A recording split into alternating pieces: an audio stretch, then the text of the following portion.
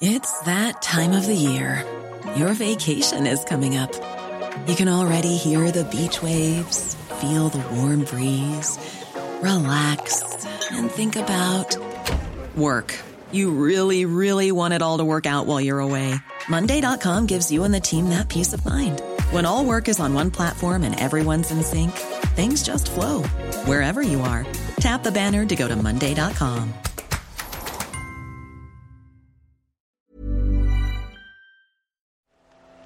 The Telegraph. Podcasts.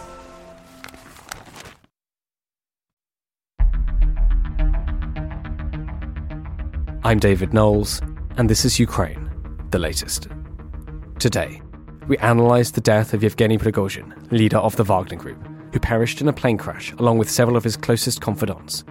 We look at that incident, reaction inside Russia, and ask what this means for Putin, the Wagner Group, and the war. We also welcome Ukrainian journalist Svetlana Moronets, who's been investigating the problems of medical provision in the Ukrainian armed forces. Bravery takes you through the most unimaginable hardships to finally reward you with victory. We need a military strategy for Ukraine to gain a decisive advantage on the battlefield, to win the war. Nobody's going to break us. We're strong. We're Ukrainians. Every weekday afternoon, we sit down with leading journalists from the Telegraph's London newsroom and our teams reporting on the ground to bring you the latest news and analysis on the war in Ukraine. It's Thursday, the 24th of August, 1 year and 181 days since the full-scale invasion began. And today, I'm joined by our assistant comment editor Francis Durnley, senior foreign correspondent Roland Oliphant, associate editor Dominic Nichols, and spectator journalist Svetlana Moronets, calling us live from Kyiv. I started by asking Francis about the extraordinary news that came out of Russia last night, the apparent assassination of Yevgeny Prigozhin. Thanks, David. If one shoots at a king, one must not miss, and if an insurrection is begun, it is death to fail. So said the philosopher Sidney Hook when reflecting on the Russian Revolution of 1917. And for many, the events of yesterday evening have proven his remark true. Indeed, that quotation, or versions of it, is everywhere this morning. As you say, Yevgeny Prigozhin, the leader of the Wagner Group, which carried out the mutiny in June, has been killed in a plane crash, Russia said last night, in what security sources believe was an assassination ordered by Vladimir Putin. Prigozhin was among 10 people, crew members and passengers, who died when the aircraft came down in the Tver region, north of Moscow, the country's Federal Air Transport Agency said. For obvious reasons, the other passengers, fellow Wagner leaders, are being overshadowed, but they are worth discussing, which Roland will do so in a moment. The jet had just taken off from an airfield near Moscow and turned northwest towards St. Petersburg when it was struck. The end was sudden. The executive jet showed no sign of a problem, according to flight tracking data. Then, at 3:19 GMT, the aircraft made a sudden downward vertical and within about 30 seconds had plummeted more than 8,000 feet from its cruising altitude of 28,000 feet. Dramatic videos from spectators on the ground showed the plane descending rapidly with its nose pointing almost straight downward and a plume of smoke and vapour behind it. It exploded twice and now it's falling. Look, it's falling, said one woman as she filmed the dark silhouette in the final purge. Even before it hit the ground, there could be no question of survivors. Indeed, within 30 minutes of the incident, footage was circulating on social media of the wreckage site and the charred remains of bodies scattered around large chunks of the aircraft. We understand that these bodies have already been taken to a local mortuary plane near Moscow. The remains are apparently too badly burned to identify, with one of them said to be missing a head. Among those of us who've been following this war closely, this news came as no great surprise. We've been saying on this podcast for weeks now that it was only really a matter of time when the spotlight was no longer on Prigozhin that he would almost certainly be assassinated, as appears to be the case. Though the dramatic public nature of what has occurred, I think, has taken many by surprise, almost certainly intentional. Nevertheless, if one imagines that this is front-page news in Russia, the opposite is true. Whilst Russian investigators said they have opened a criminal investigation into the crash, we hear that the top news stories on Russia 1 for their 9 a.m. bulletin this morning was Putin at the Battle of Kursk anniversary ceremony, another about Ukrainian equipment destroyed, the US Republican debate, fish catch quotas, South Korea protests, Fukushima, and floods in Vladivostok. Last night, Russia's main TV channel devoted just 40 seconds to Prigozhin's death. It was the 14th out of 17 items in a 53-minute news programme. His death is really being marked with little more than a whisper as far as the general public are concerned. And when it is, individuals are blaming the Ukrainian government. Yet this is not a death intended for the public. It is a death intended for those who are a more direct threat to Putin, the elites, especially the military, who we know are questioning his authority. And we know they're talking today. Some unnamed sources told Russian media they believe the plane had been shot down by one or more surface-to-air missiles. Grey Zone, a social media channel with close links to Wagner, reported that local residents had heard 2 bursts of air defence munitions, and that contrails in eyewitness video supported the idea that the aircraft had indeed been shot down. The crash site is around 10 miles from an Air Force base equipped with said air defence systems. The incident also happened just one day after multiple Russian sources confirmed that General Sergei Surovikin, who reportedly fell out of grace with the Kremlin over his ties to Wagner, had been dismissed as head of the Russian Air Force. Surovikin, also known as General Armageddon, of course, for his role in flattening the Syrian city of Aleppo, has not been seen in public since June now. And all of this, as I say, was taking place as Putin took to the stage to commemorate the 80th anniversary of the Battle of Kursk in the Second World War. He was handing out medals to officers and soldiers fighting in Ukraine and thanking them for their service, saying, "I'm proud of you and I congratulate all Russians on the 80th anniversary of the victory in the Battle of Kursk." This is evidently Putin seeking to reclaim his authority in one swift movement, a sort of Knight of the Long Knives. He never forgives betrayal, we know that, and history shows that death is a safer bet for one's security than clemency. Just look at what happened to Julius Caesar. Yet I think it is vitally important not to fall into the trap many are today, namely to see this as Putin's political renaissance.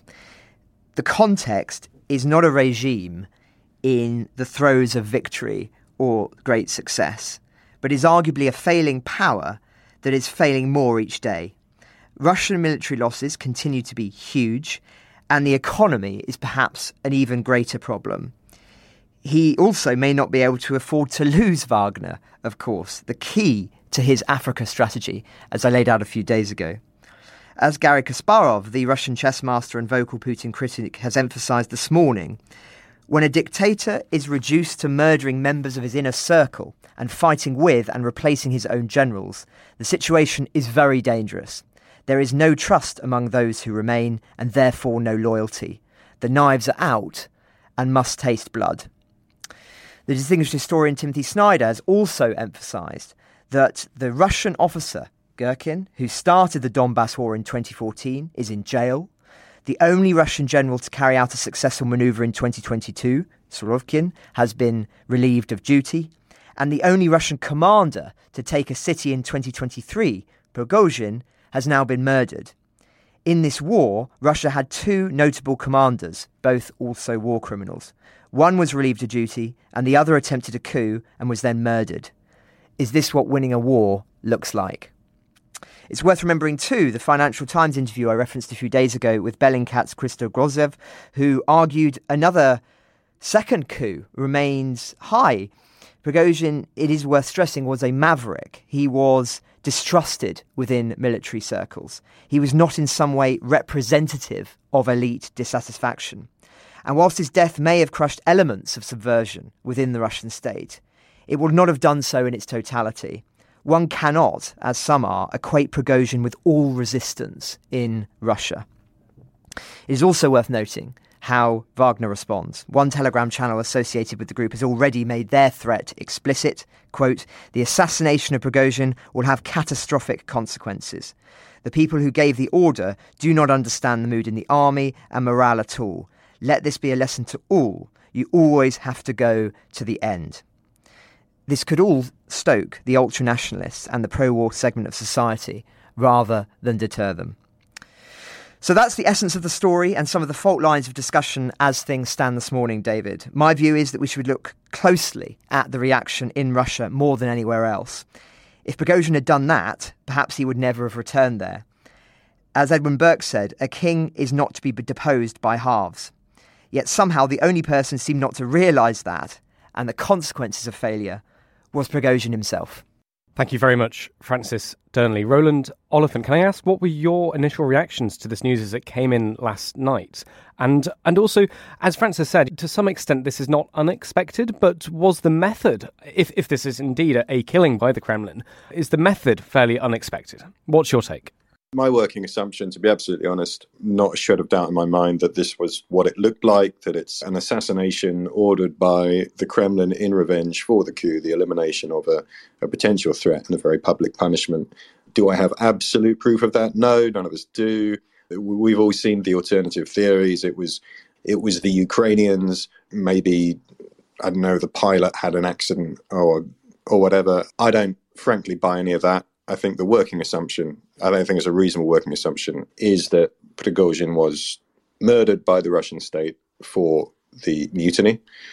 As for the method, we're not quite clear on the method. It could be an air defense missile, or it could have been a bomb on board. We'll have to wait for that. Bombs, the Russian secret services have a pretty good track record.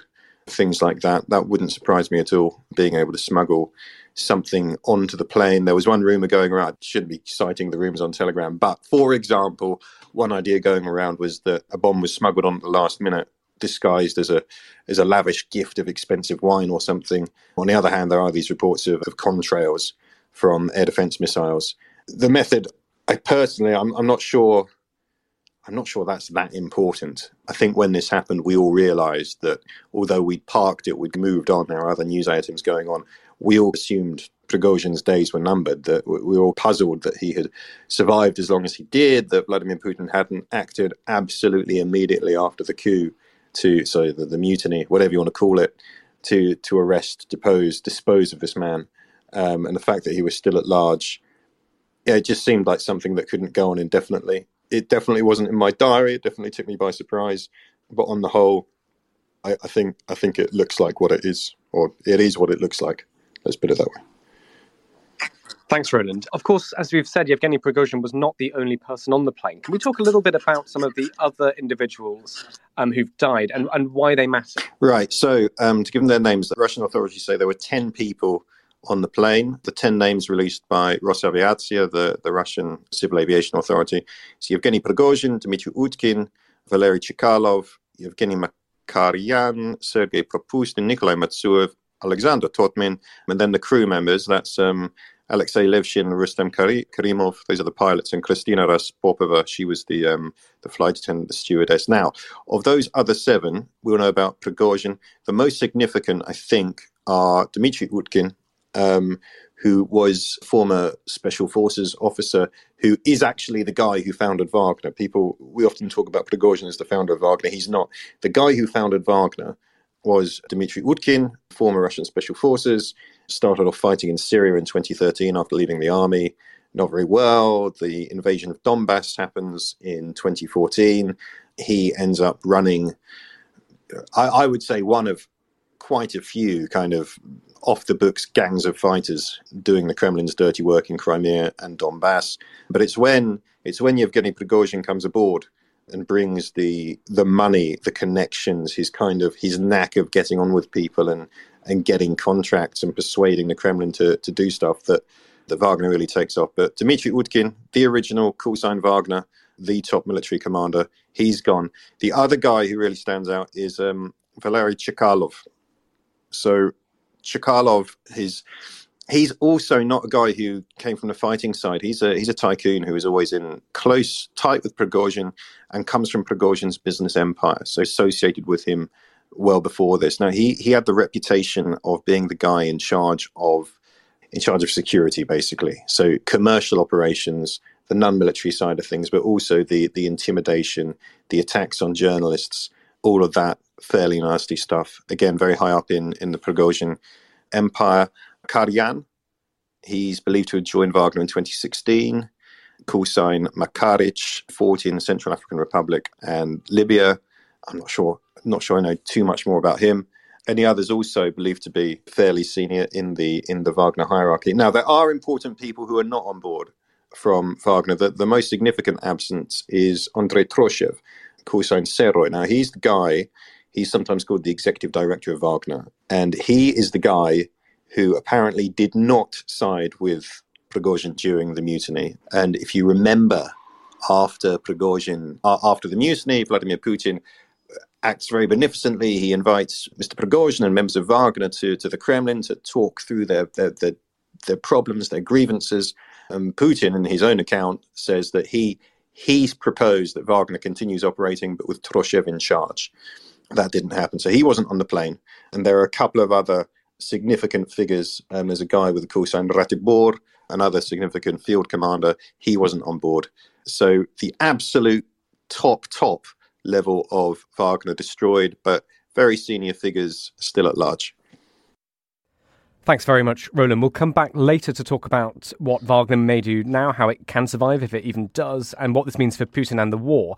But Svetlana Morinets, can I go to you in Kyiv? What's your reaction to the news we heard last night? And what's the Ukrainian reaction been that you've seen?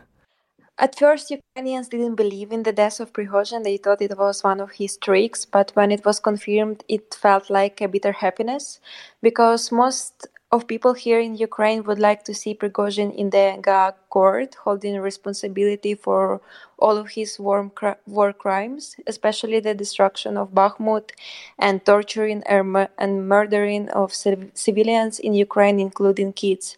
But anyway, his death brought some satisfaction and the feeling that justice can reach Russian elite, with the hope that Putin will be the next.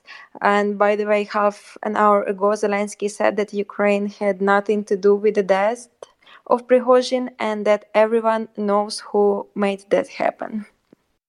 Thank you very much, Svetlana. We'll come back to you later, of course, to talk about your latest article for The Spectator. But Roland and Francis, could we just talk about, this is almost a bit like a sort of obit. Can we look back at Prigozhin's impact? Svetlana's mentioned some of the things he's responsible for in Ukraine, but could we just look back and look at how this person has influenced and impacted the war in Ukraine and the full-scale invasion? I do sometimes wonder whether he drew more attention to himself than was warranted, because he was a very great publicist.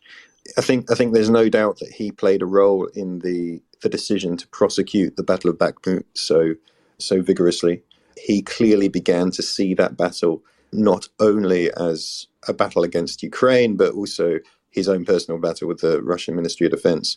And the objective was not just Bakhmut, but possibly his own political ambitions. But you can also say, it seems to have been his idea, or at least he got the permission from the Kremlin to start recruiting prisoners in large numbers.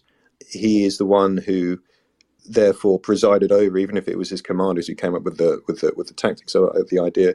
He's the person who legitimized and pushed that idea and these huge human wave attacks that cost so many lives. And he's also, Wagner's tactics are notoriously brutal, especially in enforcing discipline in their own ranks. We'll remember the murders of people with sledgehammers who were deemed to be traitors. Reports of the execution, the routine execution of people deemed to have broken discipline in their ranks. That said, I wouldn't. Wagner played a large role in Bakhmut, and they played a role in the breakout from Popasna in the Battle of Donbass in spring. Other than that, they weren't present in the Battle of Kiev. They weren't really not particularly present around Kharkiv, and they're not playing a role in the big battle in the south at the moment. And let's not forget that in the many, many war crimes that have been committed in this war, many of the most notorious ones were committed by regular Russian armed forces, including the massacre in Bucha. So I wouldn't overstate his role in shaping the course of the war, but I certainly think he's someone who used the war as an opportunity for his own ambitions. Thanks very much, Roland. Francis Durnley, to you, please. I think when the obituaries of Prigozhin are written, it's going to be have to be extraordinarily long. I mean, this is a man who was at one time a mugger, a convict, a hot dog salesman, a fine dining boss, a warlord, and then the mercenary chief who dared to challenge Putin. And of course, it will be analysis of that latter incident, which will be, I think, the core focus of said obituaries and what his true intentions were. Of course, we debated it over many hours on the podcast, including live as it was still unfolding on that Saturday. And I think historians will debate whether he really intended to launch a coup that could see him as the head of the Russian Federation, or whether he simply sought to put pressure on the regime so that he could then gain some kind of traction and become perhaps head of the armed forces, replacing Sergei Shoigu, or something like that. That will be something we may not know for many years once certain files are open, certain testimonies are recorded. But for me, that's the great debate of the present time. And I think we're absolutely right, as Svetlana and Roland have done, to emphasise the fact that this man was a monster, perpetrator of war crimes on a grand scale across various different countries and continents. And so I see very few people not celebrating his death today. I think it was quite curious seeing how he evolved as somebody that some people almost came to see as a kind of an underdog almost, and were sort of cheering him on. But the fact is, and I don't think it was ever possible, frankly, but let's say he had managed to oust Putin, he would have been somebody who would have been, no doubt, persecuting tens, hundreds of thousands of people within Russia just to try and hold on to power. And then his long-term ambitions were almost certainly more ultra-nationalist in nature and may well have been an extension of the war in Ukraine. Although my own view, as listeners will know, is that the likelihood if Putin is overthrown, that because of the domestic pressures on them needing to secure themselves up, it is very unlikely that they will be able to nor want to protract a war in Ukraine or indeed elsewhere. But nevertheless, this man, if he had succeeded Putin, would not have been some sort of person we'd all be celebrating to see Putin gone. He is, was a monster. And indeed, the litany of crimes, one would need far more than 1,000 words in order to do justice to them. And I think, as Svetlana said, there will be many people who, whilst they won't be disappointed to hear that he is gone, at the same time they'll think this is another individual who has escaped justice in the sense of being in a dock and forced to hear the crimes that they have perpetrated read out to them, and the humiliation that goes as part of that. This is another person who may well disappear into the footnotes of history without justice being done. So there's a lot of unanswered questions about him as a man, his role in all of this. I mean, I think that he probably sought to have some time out of the limelight, do some good work, as he would see it, in Africa with Wagner, and let things decrease in Russia to a point that then people would ask for him to come back in some capacity. I reckon that was probably what his strategy was. And yet he should have known, as I said in the opening bit, that really his days were almost certainly numbered, and if he was to stand any chance of survival, then it was to lay low, and very, very low, not to go back to Russia and not to put himself in the kind of danger that he evidently has.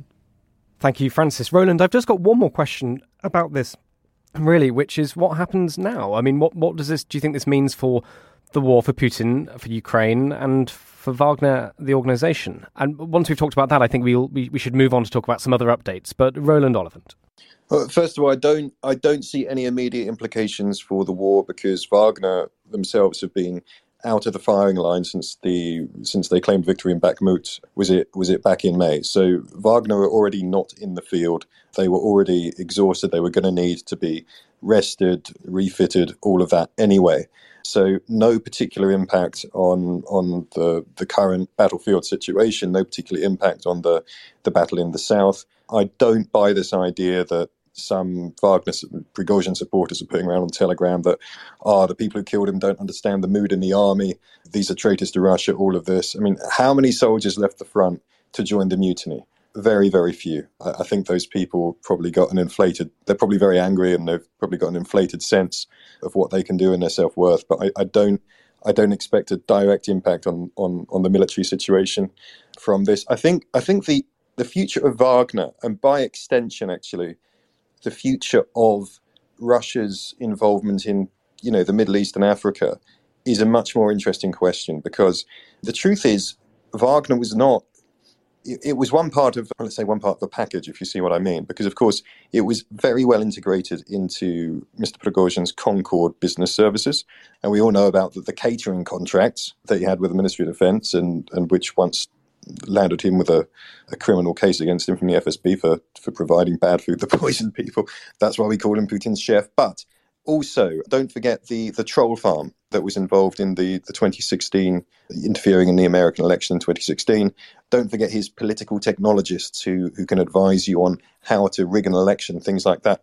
These kind of things were also part of the package that he would offer autocrats in places like Sudan or Libya or the Central African Republic, places like that.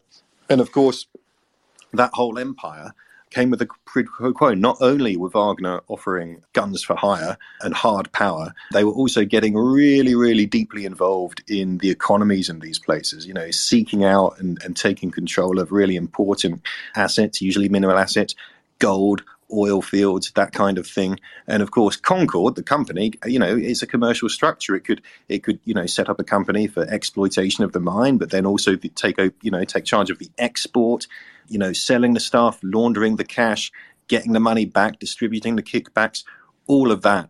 And Yevgeny Prigozhin, for all his faults, for all the fact that he was, he owed his very rapid rise to Vladimir Putin's patronage, he was a pretty good entrepreneur, a pretty good, in his way, charismatic man. These kinds of business relationships rely on, that personal connection, that kind of charisma, that kind of thing. I don't really see necessarily how the Russian Ministry of Defense, who clearly want to squeeze Wagner out of these places and take over, how they're going to replicate all that. Can they replicate all that? We've always seen Yunus Bekirov, the Deputy Minister of Defense, landed in Libya to talk to Khalifa Haftar on was it Tuesday, the day before the crash. Pretty clear sign the MOD wants to muscle in on Wagner's territory. We know that the MOD's own private military company Redout has been clashing with Wagner over market share for a very long time. But really, can you really replicate this very unique way that Wagner and Prigozhin projected Russian influence in Africa over the past few years? I don't know, and I don't know what you're going to do without him. I am certain, obviously, that Russia doesn't want to give up that influence. Vladimir Putin was speaking today to the BRICS conference in South Africa. It made very clear that Russia is there to stay. So I think actually they have removed quite a useful tool. Maybe Putin felt he had to remove the tool because the tool had become too dangerous. But that is going to be quite an interesting knock-on effect how that pans out from this. Well, thank you very much, Roland Oliphant and Francis Dearnley, for all of that analysis, and Svetlana, of course, too. Francis, can we move on for the moment? We'll come back to Dom Nichols, who's just joined, but let's move on for now. Francis, there are, of course, other updates from Ukraine. Can you talk us through the rest of the news today? Sure. Well, the war doesn't pause for anything, of course, and today is a historic day for Ukraine, which commemorates its liberation from the Soviet Union and the establishment of its own identity as a free nation. Perhaps that is partly why Ukraine's intelligence and naval officers are said to have carried out a special operation in Russian-annexed Crimea. A spokesman told state broadcaster that the goal has been achieved and that there were no losses, but the nature of the mission is not yet clear. Speculation has been building over said operation after Russia apparently sank a reconnaissance boat some 24 miles off the peninsula. Russian media has reported that shots were fired near a campsite in Crimea following reports that Ukraine had entered the region. According to Baza, which has links to security services, those who stopped at the campsite heard two loud shots as if from a grenade launcher. When people went out to see who was shooting, about 10 metres from the shore, they saw two rubber boats in which there were about 10 people. After firing from automatic weapons, the boats are then said to have sailed away, and as I say, there were not believed to be any casualties. Now, last week, Dom did a very interesting Defence in-depth video on the Ukrainian Marines and how they operate. So I recommend listeners watch that for understanding how this kind of operation may have taken place. More of that on that story as we have it, of course. Staying on recent Ukrainian operations, Ukraine's intelligence chief Budanov has said that recent attacks on Russian airfields had destroyed 2 Tu-22 bombers and damaged 2 more. He said 2 were destroyed, 2 were damaged, 2 cannot be repaired. This was in an interview last night for the Ukrainian service of Radio Free Europe, Radio Liberty. Russian officials reported drone attacks on military airfields in the Novgorod region on Saturday and Cherkovka in the Kaluga region on Monday. On Tuesday, British military intelligence said that Russia was likely to have lost a nuclear-capable Tu-22M3 supersonic long-range bomber in the attack on the former. So we're just learning more about those attacks, which we reported earlier in the week. Elsewhere, ironically, given the fate of Prigozhin, Ukrainian troops are reportedly moving towards the eastern city of Bakhmut, according to its general staff. It said in a statement, the Ukrainian military is advancing south of the city. In that area, they are entrenched at the achieved boundaries. Its statement continued, on the southern front, the defensive forces are conducting an offensive operation in the direction of Melitopol. Russian strikes, of course, continue across Ukraine. 7 people have been wounded in Kherson as the Russian military fired dozens of shells on the southern region, according to its governor. He said a nursery, shop, factory, administrative building and homes had been targeted, adding as a result of Russian aggression, 7 people were injured. An early morning missile strike also injured 7 people in the central Ukrainian city of Dnipro, we understand, with 3 men and women among the wounded. 2 residential buildings, commercial buildings and buses and cars in the central city were also damaged. A quick update on F-16s. There have been reports by several independent sources that Norway has decided to donate F-16s to Ukraine, which would make them the 3rd NATO country after the Netherlands and Denmark to provide them.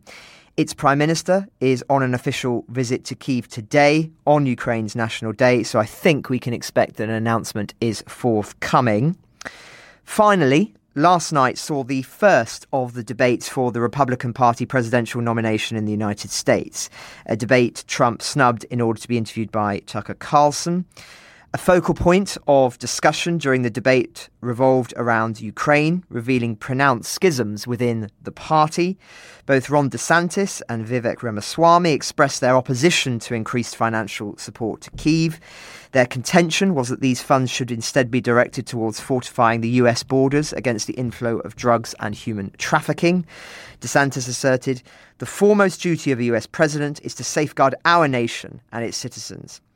Drawing parallel, Mr. Ramaswamy likened backing Ukraine to the ill-fated US ventures in Iraq and Vietnam. By contrast, though, figures like Chris Christie, Mike Pence and the former UN ambassador Nikki Haley positioned aid for Ukraine as both a moral obligation and an imperative for national security. They cautioned that if Russian President Putin were able to succeed in Ukraine, it would imperil US allies and potentially nurture further acts of aggression, not only from Russia, but by China in the Taiwan context. No great shocks there, but it does further underline that the front runners for the Republican nomination continue to question core elements of America's support for Ukraine. And one has to imagine how different things might be if both the Democrats and the Republicans were united on this issue, as is the case in several European countries, not least in Britain. Certain lifelines that Putin is holding on to may not be active. But I think that's probably a discussion point for our upcoming US trip, David. Thank you very much, Francis and Roland. Svetlana Morinets, thank you so much for joining us. It's really good to hear from you again. You've written a devastating and it feels a really important piece on medical aid to Ukrainian soldiers. To get to the heart of your piece, you wrote, quoting now, Ukrainians believed that the very best care would be available for their soldiers, but the stark truth is emerging. Svetlana, what is that truth?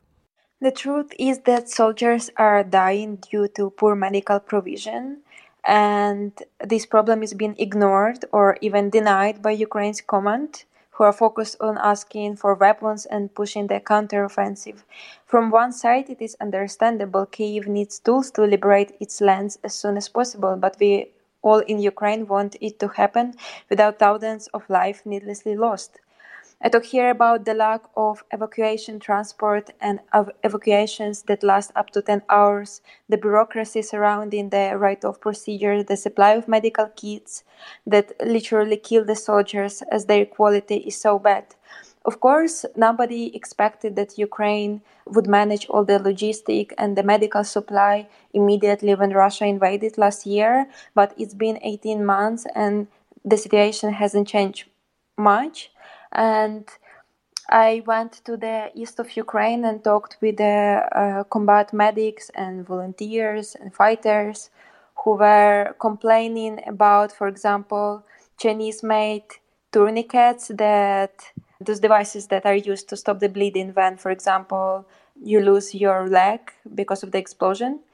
So they have been losing pressure or coming apart, and it led to that soldiers were just bleeding out and dying. And those Chinese tourniquets were supplied like by Ukrainian government, like by volunteers, and also by Ukraine's allies.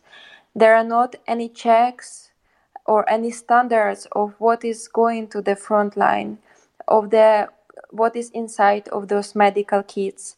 And the situation is bad not only in the front line. If we talk about hospitals in the Dnipro region, Donetsk region, near the fighting, their medical staff are funding the equipment with contributions from their salaries.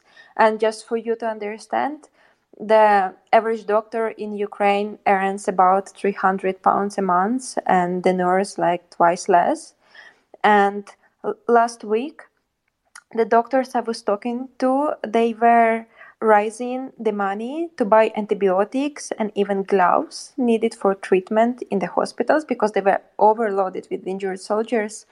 But the state didn't supply them with anything. Svetlana, you mentioned your time in the East with a volunteer medical battalion. Could you tell us more about that? Where were you? What did you see when you were there? Yes, I was with the Hospitaliers. It is a Ukrainian volunteer medic battalion. We were on the edge between Dnipro and Donetsk region. It was past midnight and we were in a village drinking Red Bulls because they are working like 24 hours per day. When there are calls from combat medics that they have injured soldiers and they need evacuation, then they just take the bus and leave immediately. So the lights were off because that village, Russia doesn't know that it is like the safe point for evacuation. And so we had to be careful to avoid the attention of their drones. And the paramedics, they were picking up 6 injured soldiers. And some of them were without legs. One had his leg in a bag next to him, as there is a rule that in the war that all belongings of injured soldiers must come with them. And that was horrible to see, and just even can't describe that image when I saw the soldiers. And they were hard when we came to pick up them. They were hard like 5 hours before that, and it took us 4 more hours to get them to the hospital in Dnipro. And it is a common period of evacuation in Ukraine right now, up to 10 hours. And Ukraine even can't use helicopters. First, because there are not helicopters, and second, because if they were, Russians anyway would shoot them down. And they target medical evacuation teams.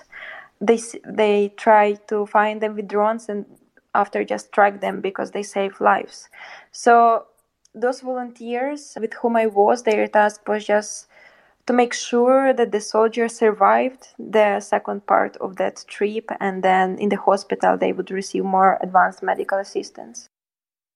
In your piece, you made the point that if the hospitalists didn't do their work, nobody would. Why not? Because of the lack of medical staff, of the evacuation transport, poor logistics, because most of the people do it for free. For example, hospitaliers, nobody pays them for evacuating the soldiers. They do it in free from their main work time. And the combat medics are the only ones receiving salaries, and they're enlisted in the army officially. But even they are expected not to only rescue the injured soldiers, but also to fight the Russian forces. And only after that, if the fight is done, then they can rescue the soldiers who survived. And there are much less volunteers in Ukraine right now who wish to evacuate and rescue the soldiers for free. And the same, I met the American volunteer who works with hospitaliers, and he said the same situation is with foreign volunteers. They are not as interested or in the situation in Ukraine right now. And if there were 50 last year, this year there are less than 10. That's why there are not so many people who do that. You make the point that questions about bureaucracy and far too much bureaucracy, basically, and also corruption is part of this story, limiting the aid that can be given to injured soldiers. Can you talk to us about that? What do you mean when we talk about bureaucracy in this context, for example? Ukraine still has a lot of post-Soviet rules. For example, writing off of all the equipment, medical equipment or transport that is used in the war. The process of writing it off can take up to 6 months. A lot of paperwork, and soldiers don't have time to do that. For example, if the hospital vehicle is destroyed by the enemy fire, it is not registered as being out of action until an official investigation has been carried out. And some of the brigades I talked to have lost or all of their evacuation transport, or like 80%, 50%, but they can't be resupplied because their official report doesn't acknowledge that the vehicles have been destroyed. That's why many brigades, they prefer to take the vehicles from the charities and volunteers. The same goes for medical kits, because they don't need to go through all of these write-off procedures, because they just received the vehicle, it was destroyed, okay, doesn't matter, then they look for another one, ask for donations, and how it goes. And one combat medic told me that if, for example, if the state supplies the medical drugs, if they are expired, it is easier to write that they burned in the house than to explain that they were used or they were expired or what happened to them, because it can last for months. If we talk about the corruption, it's a very painful topic for Ukraine, and I don't want it to sound like everything what Ukraine receives is being resold, or that everybody is corrupted here. It is not like that. But unfortunately, we have cases when, for example, a few weeks ago, the head of Ukraine's Medical Forces Command's procurement department, Volodymyr Prutnikov, he was accused of supplying 11,000 uncertified Chinese tactical medical kits to the front line. And he bought them in a company owned by his daughter-in-law. And he was fired, of course, and right now there is investigation going on. But the problem is that these 11,000 medical kits are already in the front line. And soldiers who have them, if they receive injury, they can die, because what is inside of those medical kits won't work as it should be. It won't stop the bleeding as it should stop it. And that's the problem. And it's sometimes the aid sent to Ukraine is disappearing too. For example, in last October in Lviv, American volunteers sent to Ukraine 10,000 tactical first aid kits, and they just mysteriously disappeared. And right now the US is investigating this case.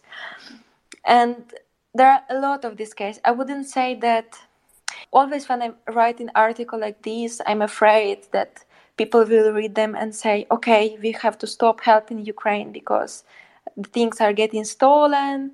What is the sense?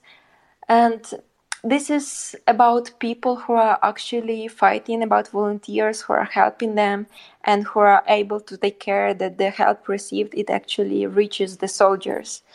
About the state, I don't know how Ukrainian command is going to manage it, because they already have a lot of going on. But the problem exists and they have to recognize it.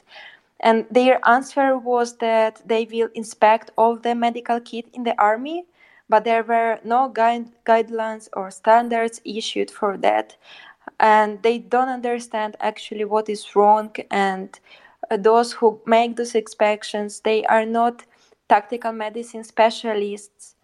And yesterday, the head of Ukrainian medical forces, they came back from the report, and they said that all the Chinese tourniquets that were supplied to the army, all of them were donated by volunteers. It is not the fault of the state.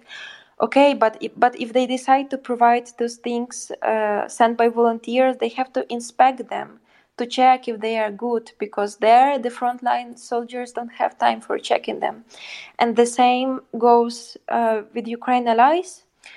Right now in Ukraine is the problem that our government is afraid to complain about what we receive. I heard a lot the stories about the vehicles sent to Ukraine that came completely unusable.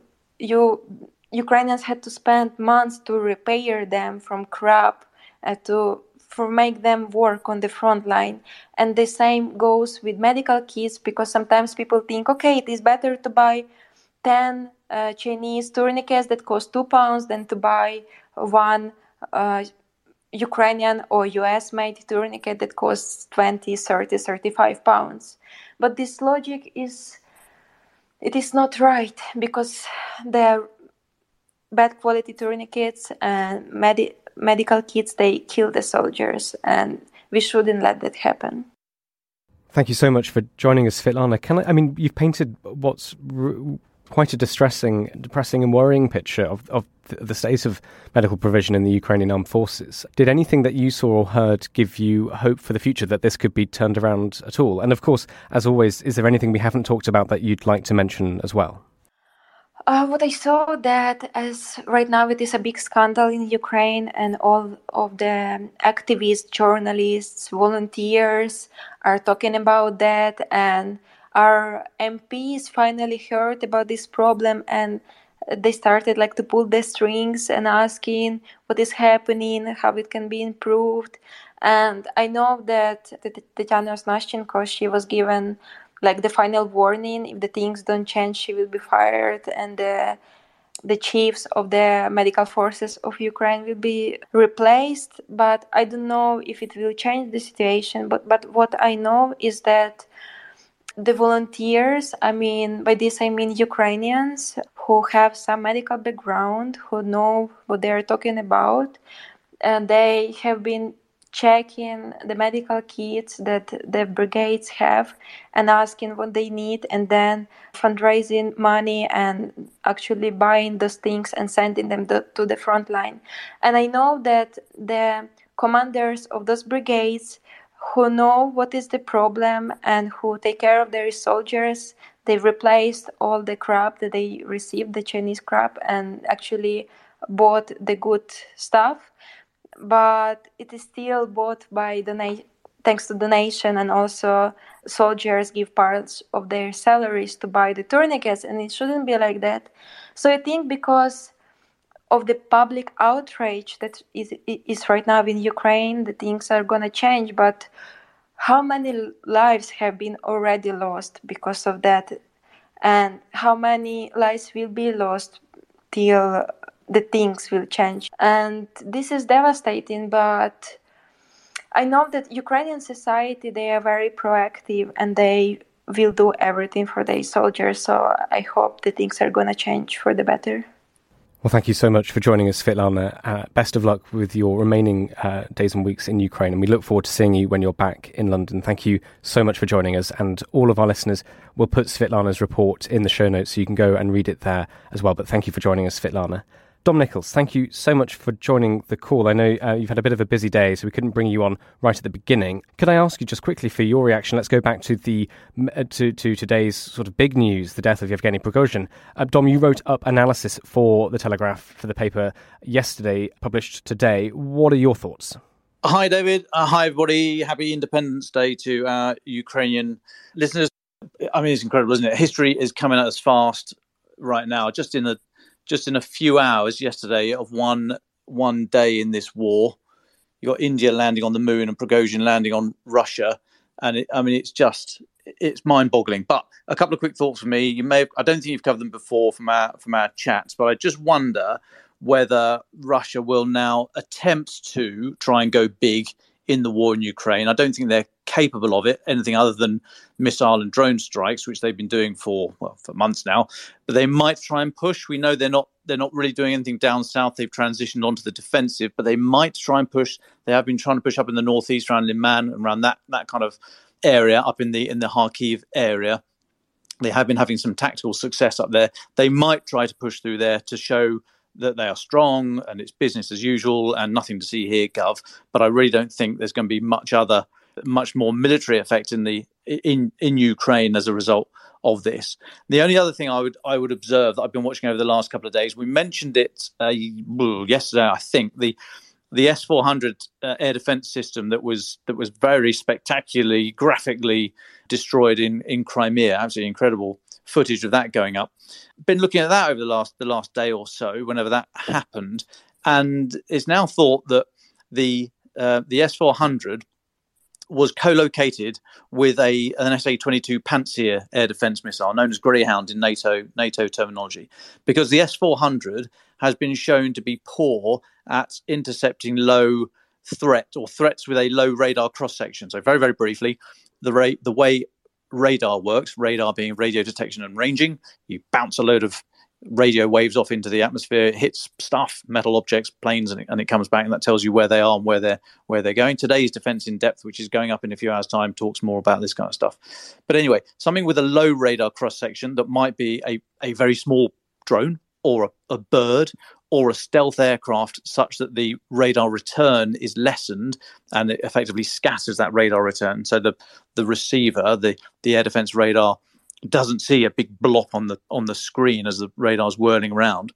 S-400 has been shown to be very poor at intercepting low radar cross-section threats and has had to be interlaced with a short-range air defense system such as the SA-22. So that's what we think was there. But clearly something still got through. As I said, I think it was yesterday, not only did something get through to blow the whole place up, but there was a drone already in place. I presume it was a drone. I can't believe it was a manned aircraft or anything higher than that. But there was something already there to watch it and film it, to show us all. So again, even the SA-22 can't seem to pick up a low radar cross-section threat such as a drone. So there are obviously still great vulnerabilities around these things. S-400 is pretty close to state of the art you get with medium and long range air defense. So there are vulnerabilities still there, and I'm sure that is something that Ukraine will be looking at and analysing and adapting their tactics to get through these things, to knock out these air defense systems as part of the deep battle. But I thought that was very interesting, this news that the SA-22 was co-located and yet something still got through. I'm afraid that's all I can offer for now, because I've been running around in central London. Thank you very much, Dom. Let's move to our final thoughts then. Francis Durnley, would you like to go first? Well, thanks, David. I've spoken a lot today, but I'll be brief for fear listeners will otherwise get sick of me. For obvious reasons, journalists who have drawn the ire of Putin are on our minds this week. So I just wanted to give a quick update on US reporter Evan Gershkovich of the Wall Street Journal.